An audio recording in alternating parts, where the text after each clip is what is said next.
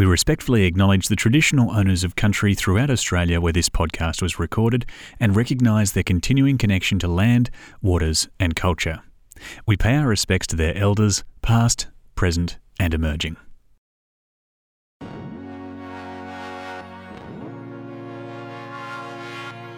Hi, I'm Daniel Moore and you're listening to a Hearing Architecture mini-episode. In this mini-episode, you're going to be hearing from Tom Caday from Tom Caday Architects. Tom works on projects in the ACT and New South Wales and has worked on multiple residential projects right across the bushfire attack level rating spectrum. Here's Tom speaking with Imagine Committee member James Goffwin. Tom, specifically with this last summer and the most recent fires, what project of yours was involved? And if you can give us a bit of a descriptive overview of the project. Yeah, I was the architect for a house I designed down at North Rosedale in New South Wales. North Rosedale is a very heavily forested, beautiful township on the coast.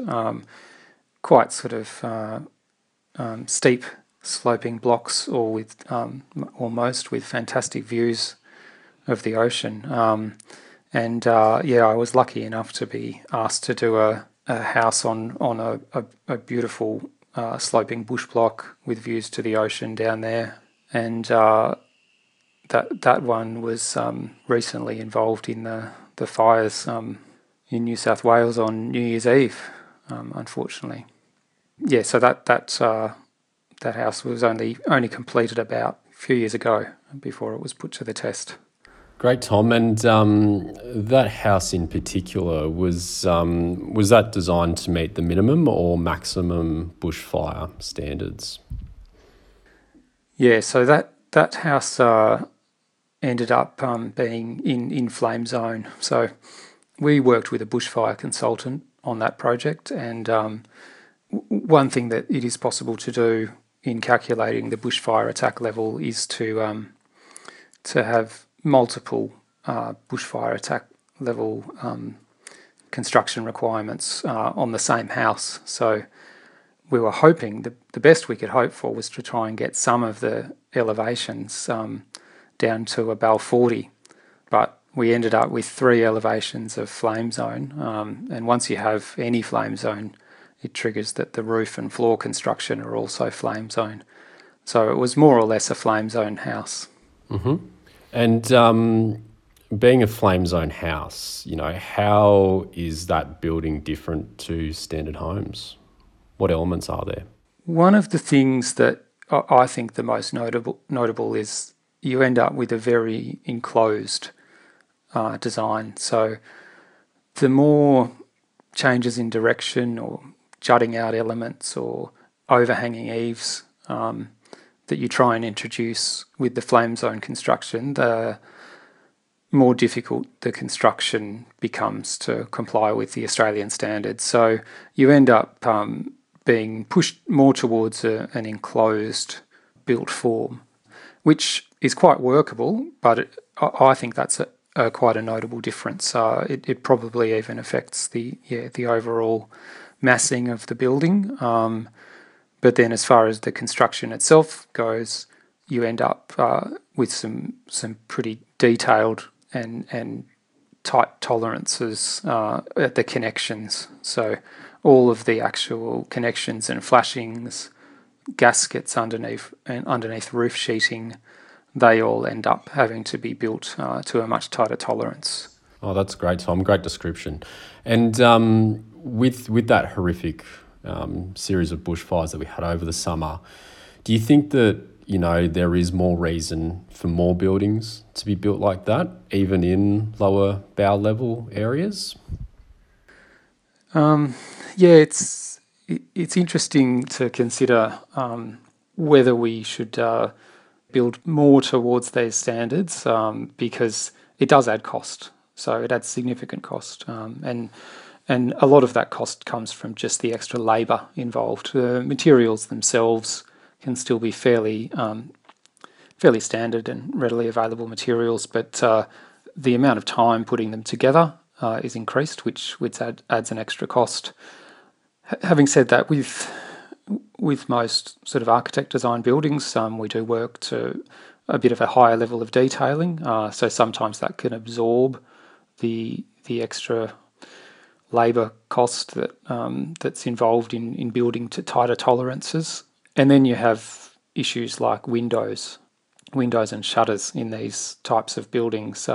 You probably wouldn't want to introduce the higher bushfire certified windows if you didn't have to, because the price of them really does go up a lot as you move into not so much BAL 40, but once you're in a flame zone, if you want to get flame zone certified windows, then the cost is sometimes prohibitive. And so that might require you to move towards a solution of shutters. And I suppose, that if they can be integrated into the design, there are multiple advantages to shutters. But again, they do add cost. Now, your clients during the fires, tell us about them. Where were they? Did they stay? Did they leave? Were they there? So, yeah, the house down at Rosedale was built as a holiday house. When it was completed, we talked about the bushfire construction requirements and that the roller shutters, obviously should be shut when they leave. But I was also a little bit sceptical of the, I suppose, the Australian standard for building in bushfire-prone areas and whether that it really would result in the saving of the structure. So I sort of always advise my clients, if there's a bushfire anywhere near, don't try and stay in the house if you can avoid it. And I think the standard advice still is to leave. So they at the time that they had left the coast several weeks earlier, before there was even an indication that there might be fires in the area, and fortunately they heeded the advice to close all their shutters before they left, which may well have been what saved their house. That's great, Tom. And you mentioned the clients somewhat prepared their house by closing their shutters. Do you think architects should be designing bushfire-resistant homes that don't require occupant preparation in the threat of a bushfire, or at least minimal occupant preparation? Well, ideally, yeah, the best solution would be something that is as passive as possible. So you just, at any point in whatever state you've left the house, it'll be the most resilient that it can be, and that, I suppose, would come into effect when you're considering systems like sprinkling systems as well that require certain triggers or for them to be switched on at certain points in time, which, yeah, as you say, that's sort of requiring quite a bit of input and preparation. But practically, I don't think it's possible to build something that, in its current form, that you might occupy it, could then withstand an intense fire front moving through. So I think I think in all cases, you'd always have to at least make sure all the windows are closed, and if they have shutters, that the shutters are closed over those windows, which isn't a hard thing to do when you leave the house if you're going away for a few days. Interestingly, on this house down at Rosedale, we had 3 elevations of flame zone and 1 elevation that we were allowed to construct to a BAL 40, which we did, which meant it had BAL 40 windows but no shutters. And because of the direction of the fire and the fact that the house next door caught on fire, that elevation that was built to a BAL 40 ended up taking the brunt of the fire front, and it was definitely the hottest part of the fire.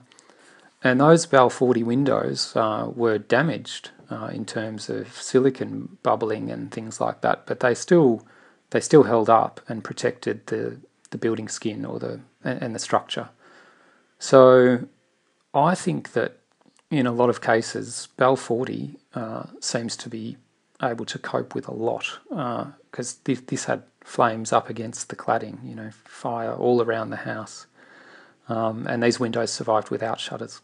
So Yeah, one thing I'm starting to consider is that, flame zone is maybe requiring us to build to over and above what's needed, because the Balfour windows do seem to be certainly able to cope with a lot of the fire, and they don't require any preparation other than to be closed.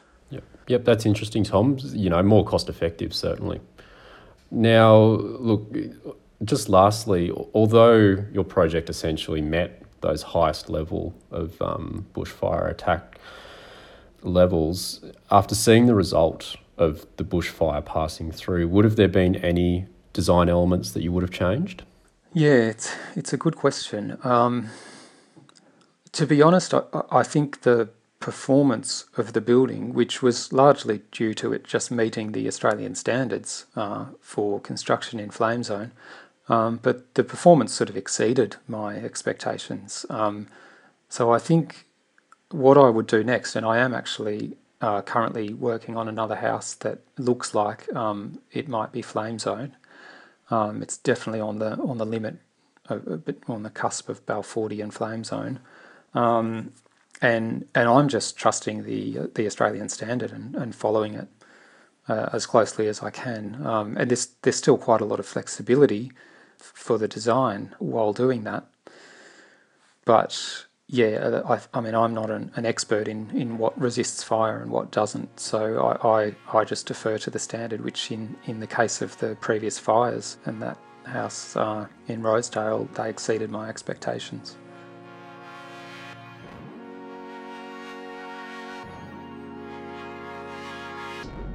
Thanks for listening. That was a Hearing Architecture mini-episode featuring Tom Caday and Imagine committee member James Goffwin. If you'd like to hear more from architects around Australia, please keep listening to Hearing Architecture on your favourite podcast app. This is a production of the Australian Institute of Architects, Emerging Architects and Graduates Network in collaboration with Open Creative Studio. To learn more about what the Australian Institute of Architects is doing to support architects and the community, please visit architecture.com.au. This content is brought to you by the Australian Institute of Architects, Emerging Architects and Graduates Network in collaboration with Open Creative Studio. This content does not take into account specific circumstances and should not be relied on in that way. This content does not constitute legal, financial, insurance, or other types of advice. You should seek independent verification of advice before relying on this content in circumstances where loss or damage may result. The Institute endeavours to publish content that is accurate at the time it is published, but does not accept responsibility for content that may or will become inaccurate over time.